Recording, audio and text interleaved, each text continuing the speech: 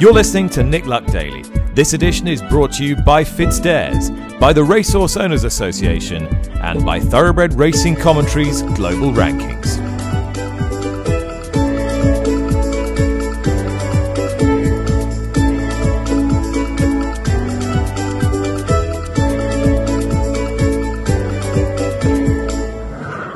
Hello and welcome to Nick Luck Daily, the show that brings you the latest news and the sharpest insight from around the world of horse racing. It is Friday the 15th of October, the eve of Kipco British Champions Day, and what a day we have in store as well. Confirmed declarations after the podcast went out yesterday, and there is strength in depth throughout the card, and we are Kipco British Champions Day through and through pretty much on the podcast today. There's plenty to get through. Broadcaster Rishit Prasad will be joining me very shortly, but first of all, time to talk to Qatar Racing's racing manager, David Redfords, the racing manager to Sheikh Fahad, the man behind the Kipco sponsorship of British Champions Day. It is the 10th anniversary this year. David, is Kipco British Champions Day everything Sheikh Fahad and the team envisaged it to be? I think this Saturday is looking like the most competitive, valuable, exciting day's racing that there's ever been in the United Kingdom, and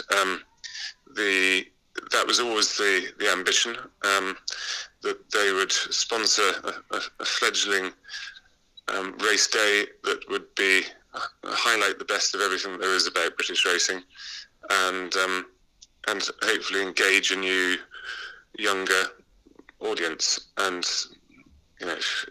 reading the press, talking to people generally now, that does appear to be the case. So in that regards, yes, it's everything that every ambition that we've had is coming to fruition, and far from a job done, but we're getting there, and we're all looking forward to a good ground. Thank God, British Champions Day on Saturday. And there's a global link now with the fact that the two features, if you like, two of the Group 1s are win and you're in races for the Breeders' Cup. How did that come about, David?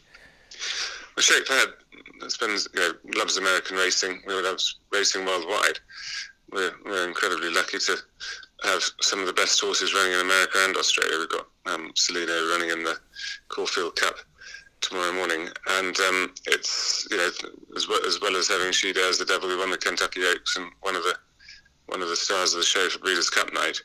So the link with the Breeders' Cup has been it's one of the race meetings. He wants to have a winner more than anything else, and obviously the bloodstock industry is a global industry. You only had to look at the vast array of nationalities at Tattersalls this week and the week before to really appreciate that. So there came an opportunity to partner up, and Sheikh Fahad jumped at it, and anything that further shines a light on the global appeal of horse racing has to be a good thing. Now, the subplot into tomorrow has sort of threatens to steal the show, really, which is the Jockeys' Championship involving William Buick and Qatar Racing's jockey Oisin Murphy. It's now down to just two. First of all, from a sponsorship point of view, this is great, isn't it? That it's looking like, depending on what happens later on at Racing Today, but it's almost certain to go down to the wire on Saturday, which is fantastic. Yeah, it's nerve-wracking, and there's an element of, we certainly with British Champion Series we're mad keen on the idea of the Jockeys and Trainers Championships being decided on Champions Day. It seemed to be the perfect story, and so it is. I think the Jockeys Championship, it wouldn't be the greatest surprise in the world if they end up level pegging on the day, and obviously that puts even more pressure on the poor lads in question. But we've always felt it right that to try and stop complete burnout, that the championship was shortened slightly. We always felt it was right that whoever was crowned champion should have the glory of being crowned champion on Champions Day and have the world's attention, rather than finishing up on a wet weekend in Doncaster. And for them to come into the weekend so close after such an amazing year for both of them, and it's going to be.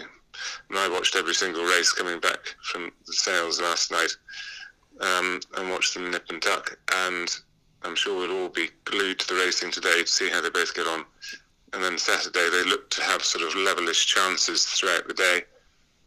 So it's going to be an absolutely intoxicating story.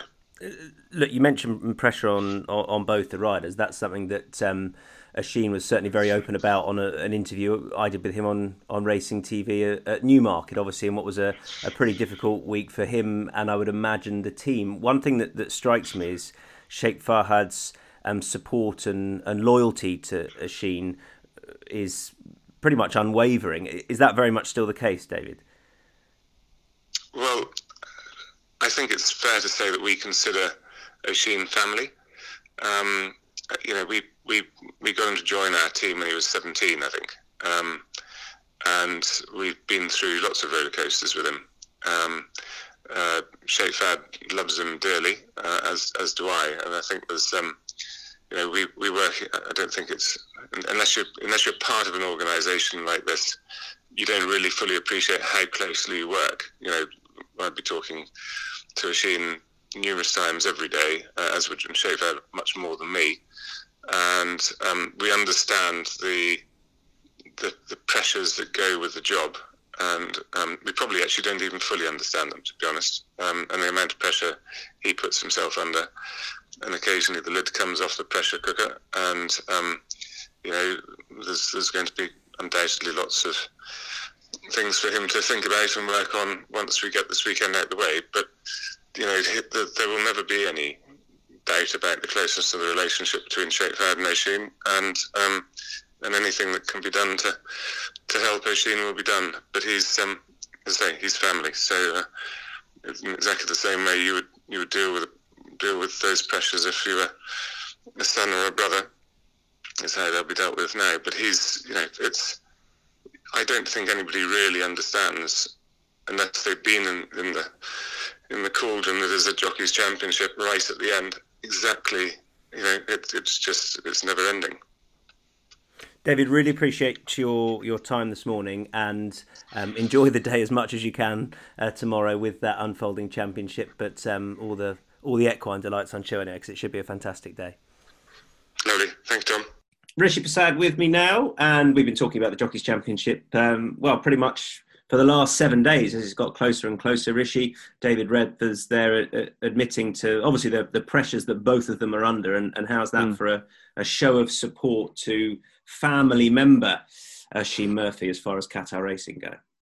Yeah, and I have to say, Tom, I'd expect nothing less, considering the fact that they are a close-knit unit, and the fact that Oisin Murphy is still relatively young, certainly in age, but also still relatively young in his experience as a sportsman. He's in his mid-20s. He's got a lot still to learn, and clearly the last 18 months have suggested that there are bits of his character that perhaps just need a little bit of working on. I mean, I'm in my middle age and I need bits of my character working on. So there's nothing unusual in that. And when you do need home truths told to you, then family are the best people to do it, because they genuinely care for you. They genuinely have your best interests at heart. And they're the best people to help put you in the right direction. So hopefully, David Redvers and the team at Qatar Racing will be able to guide Oisin Murphy through any changes that he might have to make. And he himself has said it. That's the best thing about it. He himself has said it in that excellent interview that you did with him on Racing TV at Newmarket the day after it all came out. He admitted himself that he has to address certain issues in his personal life. So hopefully, with David Redvers, Sheikh Fahad's support, they will be able to do just that. And we'll see what happens with that Jockeys Championship. Well, of course, today at Haydock, and going down to the wire tomorrow at Ascot on Kipco British Champions Day, which David pretty much described as the best domestic days racing ever in the UK, as far as that the quality and the quality in depth goes. What really strikes you about the day, Rishi? I love the day as being a gathering of old friends, Tom. I really like the idea that we've got a full crowd, or almost a full crowd at Ascot once again, and a lot of familiar names and horses that we know really well. In fact, 5 of last year's 6 winners are back. The only exception is Wonderful Tonight, and one of the 5 winners, Nord, is actually running in the QE2 as opposed to having won the Balmoral 12 months ago. And there are a lot of familiar names that we know there, whether it's Stradivarius, Trushan, Mishriff, the Revenant, Palace Pier, a lot of old friends, Glen Shiel, etc. They're horses that we absolutely adore over the years because of their longevity. I just love everything about it. Genuinely, as a racing fan, there's nothing about the day that you cannot be excited by. All the clashes, every race, even the Balmoral looks a cracking race with Sunray Major creeping in at the bottom of the handicap. And there are proper clashes as well. It's not just simply a one horse, and it's all about that one horse. Perhaps in the mare, you're thinking, well, maybe Snowfall might be the standout. But the fact is that her last couple of runs suggest she might be vulnerable. Who might take advantage? I don't know. Maybe it might be Alba Flora. Who knows? Andrew Balding might strike a bit of a blow in the championship if he can get either Tribal Craft or Invite to improve enormously. All that interest continues in every race. And the great thing about it is that there are a lot of these horses that we've known about for a long time. So hopefully, with the new players added, the likes of your Snowfalls and your Adayars, we're going to learn a little bit more about them. You mentioned old friends, Rishi. It's almost like you knew where we were going next. Beautiful. Where are we going? We're going to, we're going to Amy Ryan, whose yard sent out Brando for a 6th consecutive run in the Kipco British Champion Sprint. Unbelievable stuff for the now 9-year-old. And Amy rides him out pretty much each and every day. I put it to her that probably no one knows him better. Yeah, well, to be honest, I think most people know him. He's a bit of a legend, isn't he? Well, to us he is anyway, but it was actually nice. I was at Nottingham yesterday and a member of the public came up to me and said, I love that horse, is he going to run? He said, I followed him since he's a 2-year-old, so it's really nice, when they get to this age for people to be following them, and they followed them throughout their career as well. And the thing with him, this is his 6th run on Champions Day, but it's not like he's just there to make up the numbers. And I watched the run back last year, and you must have had your head in your hands because he did everything but win, didn't he? Do you know what? He really deserves to win it. He loves the track. Ideally, we want rain. He's better on the softer ground, the better. But it is what it is. But, it's a race that he always runs his race, and he's always a huge price as well. And it's always worth backing him each way, even because he's always a massive price. And apart from once, he's always hit the frame. Where do you feel he is now as a rising 10-year-old? Yeah, he feels great. He's actually, the last couple of days, he's been really fresh. I nearly fell off him the other day, actually. I thought that'd be embarrassing, falling off him. The oldest horse in the yard. But, no, he's in great form. And, last time things weren't really, it was 5 furlongs. It was quick ground that he would want. But we got to run into him. And the run before at Deauville when he finished 4th, he was beaten length and a quarter, a short head and a neck. So, he's running, I think, personally, I think he's running as well as he ever has, Does he give you a good idea where he is at home? No, he's very laid back.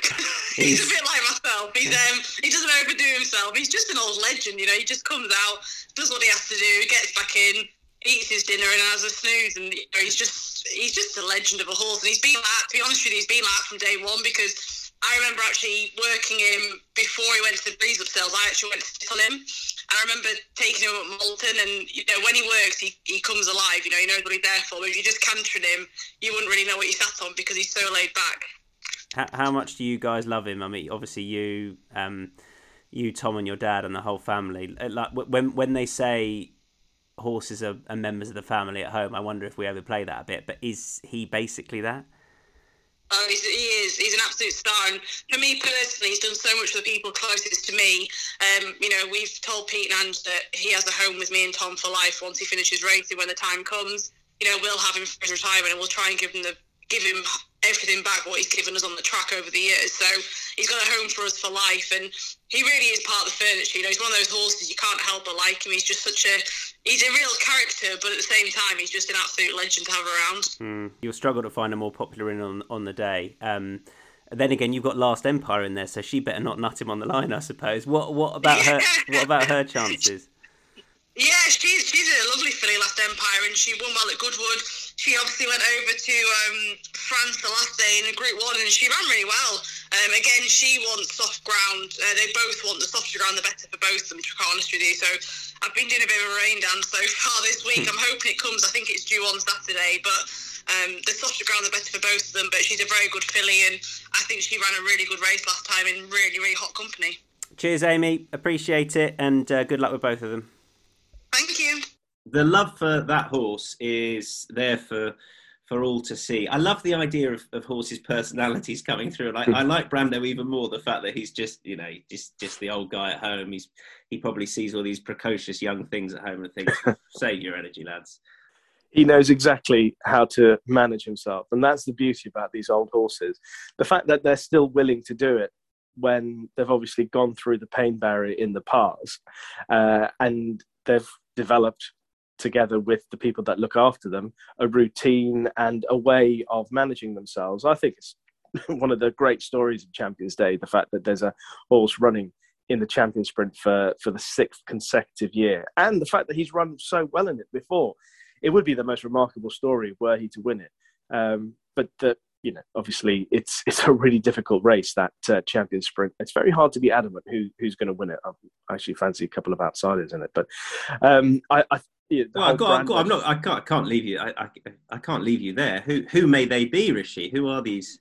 Who are these outsiders? I like Highfield Princess to run all right, Tom. I think she's run obviously well on a variety of different grounds, so I don't think the ground's going to be any issue to her, whether it's good to soft or she won on good to firm at Ascot, and she's obviously won with cut in the ground as well. She's never run over 6 furlongs, but she has clearly got plenty of pace. She's drawn the stall 18. Just looking at how the race might pan out, I thought she might give a lead, certainly on the stand side, or towards the stand side to the majority horses. And she keeps going, and she's genuine. And having run well on Ascot before, I'm sure she'll run well again. And she's massive price. She's 66-1 in places. And it's a wide open race, I think. The only thing I'm thinking is that she might give a toe where she is to Rohan if he's back to form. Can't be entirely convinced of that. So I'll just throw another filly in there. I think a lot of people have mentioned her already, but Happy Romance. I've liked the way she's shown that she's got a little bit more improvement possibly this season. I thought she might have flattened out after she came back and she won on the all-weather, and then she sort of just went a little bit flat, but she's come back really well. And she's a double-figure price, so I'm probably going to take a chance on those two. Highfield Princess at massive price and Happy Romance at a juicy price. Look at that. You can get all the Twitter booms you like if any of those go in, and if they don't, they're big prices, so you're safe anyway, so it's fine. That's what I've realised. That's the best thing. Having observed all these great tipsters out there, that's what I think the best thing to do is just tip long price horses. And no point napping you've got Snowfall. Nothing to lose. Absolutely. Exactly. Absolutely. Yeah. Turning our attention to the race with the most strength in depth, I think, unbelievable looking renewal of the Kipco British Champion Stakes. First of all, there's been much talk this week, well, really back to since the midsummer when Dubai Honour won at the July course, about the work that Laura Collett has done with him in the off-season, and he's now 3 from 4 since coming back in. So I caught up with Laura yesterday and first of all asked her how the link all came about. William just sort of rang and said he had a horse that he sort of was good last year, and then when he came back into training, they sort of felt like that he'd lost his way, and I think sending him to me was a bit of a last resort, really, to see if could do anything with him. And when he came, he for me was basically just turned into a bit of a spoilt brat, and had obviously got away with being a bit naughty and sort of felt like he was running rings around people. So it was basically just about teaching him to kind of do what he was told, and he would, to start with, would nap going to the arena, and he just had a very high opinion of what he did and didn't want to be told to do. And I guess having a change of scenery and having one-on-one rather than being in a string of horses and getting away with doing whatever he felt like doing was clearly what kind of changed him, really. What is it about what you do, or your experience, or your career in eventing that allows you to have the skills to do this, Laura? I guess I've just worked with an awful lot of horses and kind of can read them as to, you know, whether they're nervous or whether they are just taking the mickey a bit, or you know, knowing how far to push them and what you can, you know, ask them and tell them what the difference is, and I guess be very quick in rewarding them when they do it right, so that they learn to do it in the right way rather than in their way. But I guess it's just years of experience, really, riding different horses. Is there a finite amount of time a horse like him will spend with you, or is it just a case of how long it takes and you know when he or she is ready to go off back to the yard? Yeah, it just depends. You know, William, it was great. You know, he said you can have him as long as you feel like you need him. I think he sort of lost his, you know, lost the will with him, really. So he said, you know, have him as long as you need him. And it felt like he did suddenly turn a corner. And so I said, you know, have him back, as not much more I can do here.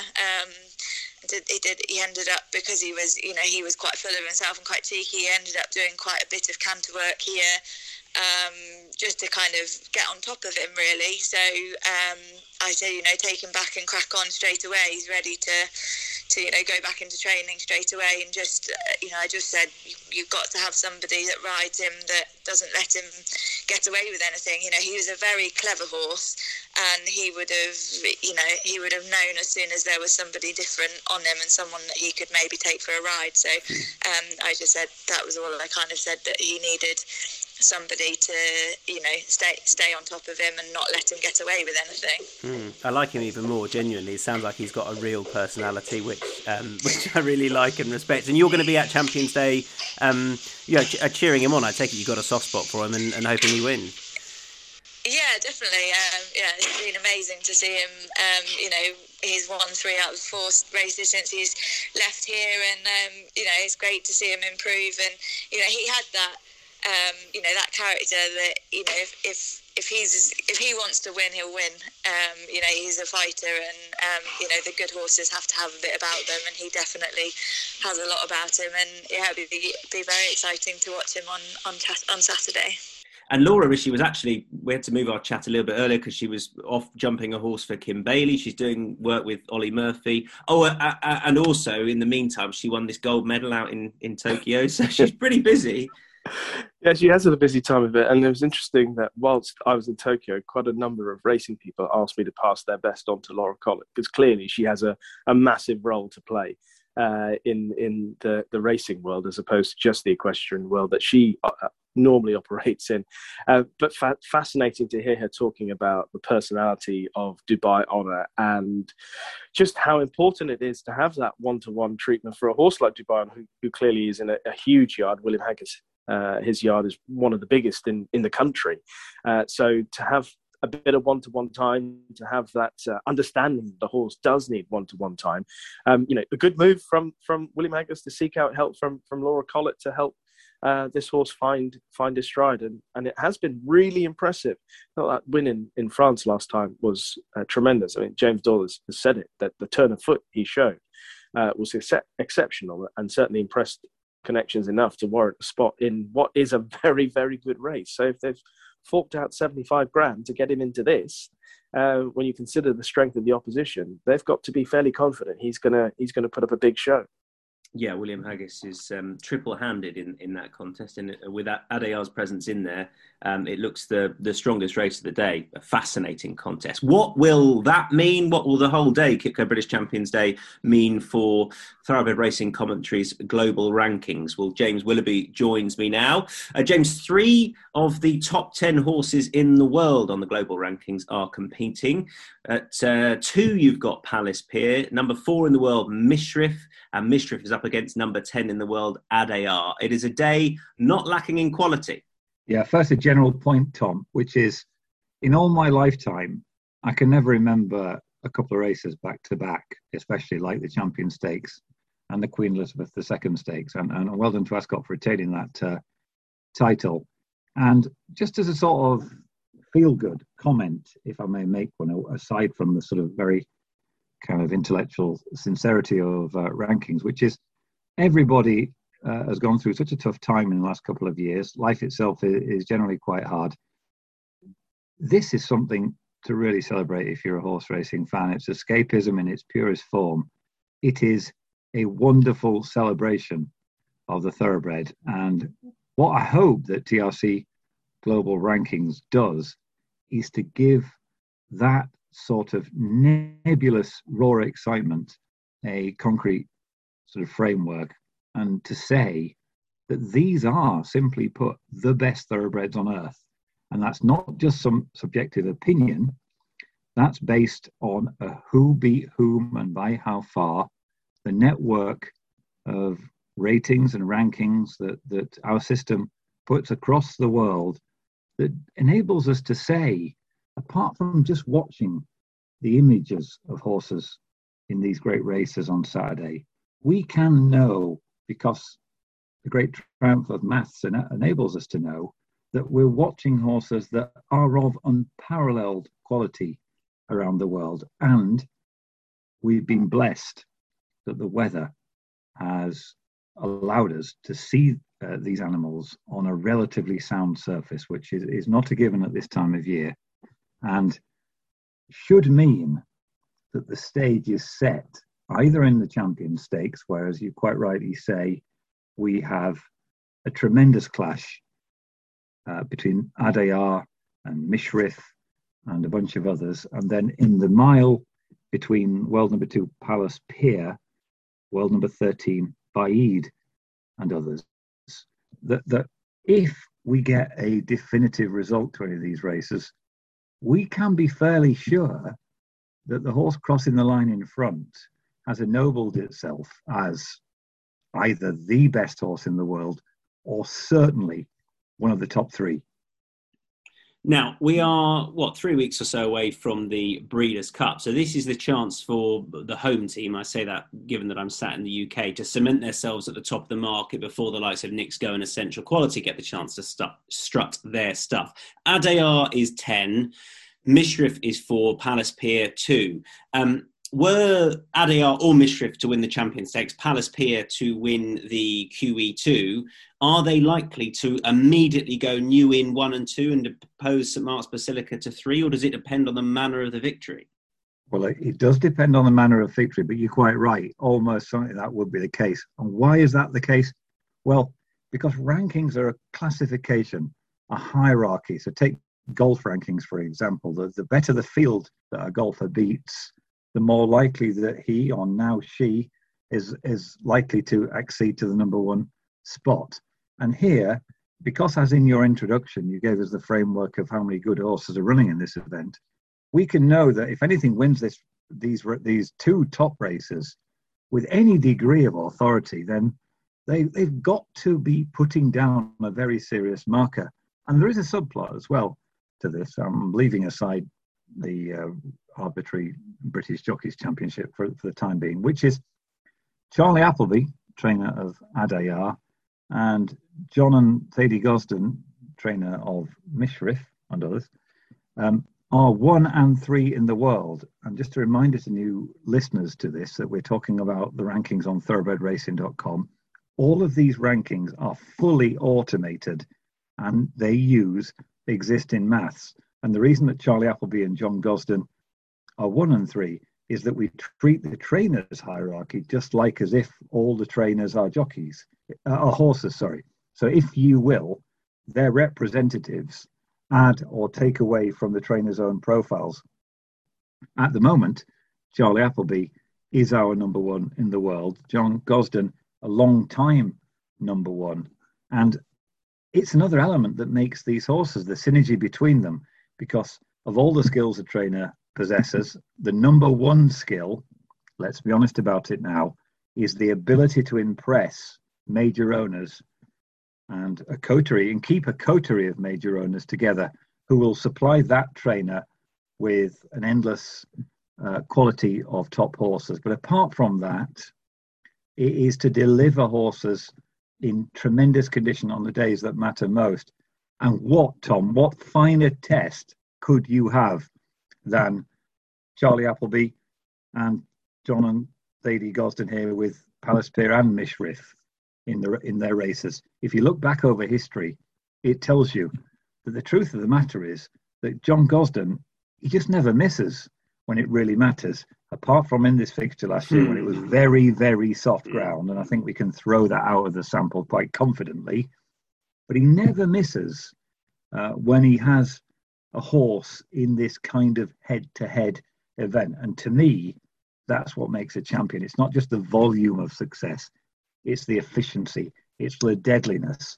And I haven't seen him fail before, and it'll be very interesting to see if he can do it again.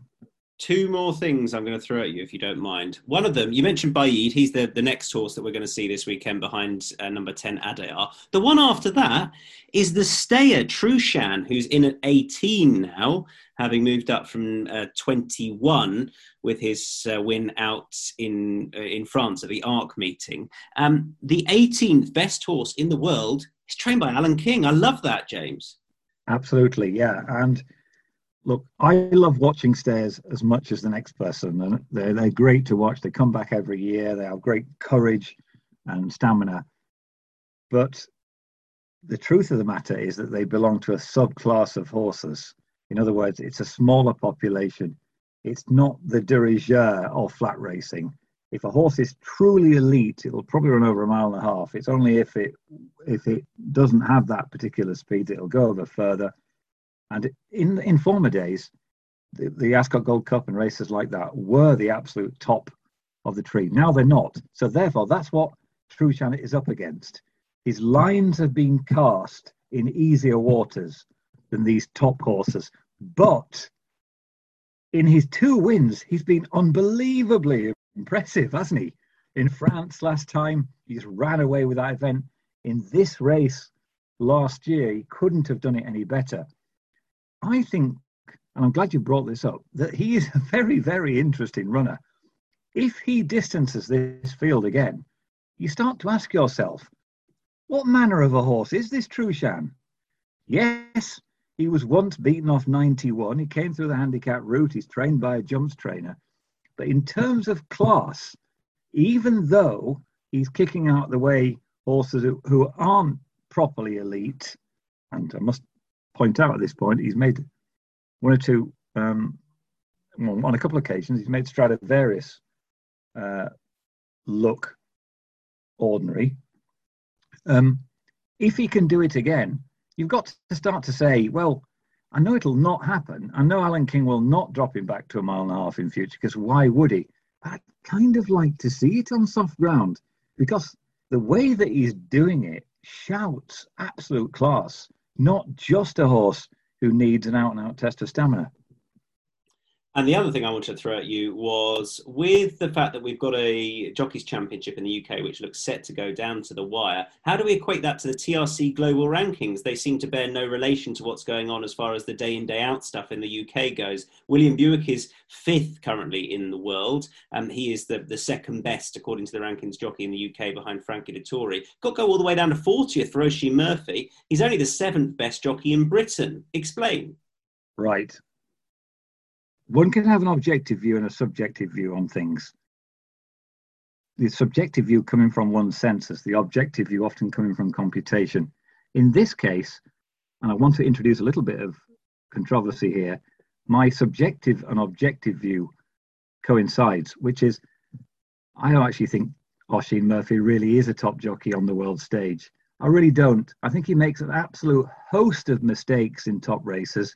What I think he's brilliant at is the PR of it, in that he does these mea culpas, which makes everybody, quite understandably, feel positively disposed towards him. But although the sport can never bring itself to admit this, the different success levels of jockeys are caused more by the difference in opportunities than talent. And some jockeys, and I believe that Murphy is one of them, benefit from the fact that they talk a good game. And I think if you look at, well, I know that if you look objectively at his record in group races, the reason he's down at number 40, he wins plenty, but he has plenty of chances as well. And he makes quite a lot of mistakes. And although it's not kind of popular to criticize jockeys, and one obviously admires the dangers they face and the skills they possess, and this isn't kind of like a takedown of him as an individual. I think he's great for the sport. But my objective view is he just doesn't measure up to his public profile. And for that reason, I'd kind of like to see William Buick win the Jockeys' Championship, because I think he's much better than Murphy. I think he's more efficient than Murphy, and I think he makes fewer mistakes than Murphy. A pleasure listening to your thoughts as ever, James. Thank you very much indeed. Thank you very much, Tom. We look ahead now to a big weekend in Australia in the first of 4 international segments in partnership with HBA Media. HBA Media is the leading media rights agency distributing horse racing events such as Royal Ascot, the Saudi Cup, the Melbourne Cup, the Breeders' Cup, Pegasus World Cup and more to a global audience. Here's Jim McGrath. G'day, Tom. Melbourne in the spring, roses lining the outside rails of Australia's most famous racetracks, bathed in warm sunshine. Ah yes, that brings back happy memories. But the old cliche that Melbourne is a city where you prepare for 4 seasons in a day is still applicable, I'm afraid. And this Saturday, one of the busiest upmarket betting days in the Aussie racing calendar, punters are bracing themselves for rain and soft ground. The Caulfield Cup, inaugurated in 1879, is run at Caulfield, appropriate that, Caulfield being a fairly sharp left-handed circuit, one of Melbourne's 4 city tracks, and the Cup, over 1.5 miles, is the richest handicap in the world. Total prize money £2.8 million, with the winner's slice being £1.68 million. For the first time in years, there will be no European-trained runner. That's due to the draconian quarantine restrictions in Melbourne because of COVID, plus the need to subject all would-be runners to a CT scan as well as other stringent vet checks. But the great thing about Aussie racing is that a story always comes along. And this year it's a horse from the outback Queensland called Incentivise. Talk about romance. Last March he was beaten into 8th place in a maiden in outback Toowoomba. But since then, he's strung together 8 consecutive wins, including 2 Group 1s at Flemington and Melbourne. He's been partly sold, the big hitters stepped in straight away, and the new owners gave him to Peter Moody, the outspoken former bushie, who we all know here as the trainer of Black Caviar. Moods now trains at Pakenham, just outside Melbourne. Incentivise looks set to be one of the shortest price favourites in the 142-year history of the Caulfield Cup. That was until he drew the outside barrier in the 18-runner field. He's still favourite, but now around 2.6 in betting, just under 13 to 8 for old-timers. And jockey Brett Preble will have to have his wits about him to get across to the inside rail. One who might match strides with him early is Delphi, a former Aidan O'Brien trained Galileo stayer, but now with the Freedmans in Melbourne. His recent win in a prep race, the Herbert Power, has persuaded Damien Oliver to get down to his lowest possible riding weight of 8 stone 4. He'll probably have to put up a pound overweight, however. But with the likelihood of very soft ground, my selection in the Caulfield Cup is the chosen one. A Kiwi staying Mudlark who finished 3rd in last year's Caulfield Cup and who also chased home Delphi and the Herbert Power in good ground. The going change might see him turn the tables this time. David Eustace and Kieran Maher pin their hopes in a horse called Explosive Jack, a Triple Derby winner who could easily sneak a place. Believe it or not, on the same day, Sydney are staging the Everest, the world's richest turf race, at Randwick. Total prize money £8.3 million, with the winner picking up £3.4 million. That's a decent payday for somebody. The Everest has been run only 4 times, and Kieran McAvoy has won 3 of them. He could do it again with classic legend, last year's winner, but I fancy the South Australian sprinter Guitra to spoil the party. And there will be plenty of that on Saturday night in both capital cities, even with the COVID restrictions. Rishi, all I need from you, sir, now is a tip to send us into the weekend happy. Okay, You've already given two. Yeah, I've given two already. That will probably make no one happy, other than if you're going to lay them. But why would you lay at such big prices? I'm not having a bet today, Tom, but I'm having what I would consider a fair bet on Albaflora in the Kipco British Champions Fillies and Mares Stakes. I think Snowfall is vulnerable. She's obviously had she would have had a hard enough race in the Arc. Even though some people are saying that they sprinted and they didn't go that much of a gallop. And I think Albaflora back at Ascot, where first time up this season, she was mightily impressive. And obviously she was behind Snowfall at York. But I'm not sure the Snowfall who dominated in the mid-season is the Snowfall who's going to turn up at Ascot. So I'm prepared to take a shot on Albaflora upsetting the apple cart. And she is my tip on Champions Day. Great stuff. And you invoice by the tip as well, don't you, Rishi? Not by the podcast. So that's judged by last time I was on with you. Yes. Yes. Because I think that worked out all right. If you don't mind me mentioning. No. Please do. After timing is very welcome. Great stuff. Yeah, I'm not mentioning. Rishi, thank you very much indeed. Thank you to everyone that's contributed with me over the last couple of days and all week in the build up to Kipco British Champions Day. Enjoy all the action this weekend and internationally as well. Great action out in Australia too. Rate us, review us and subscribe, and Nick will be back on Monday. Bye bye.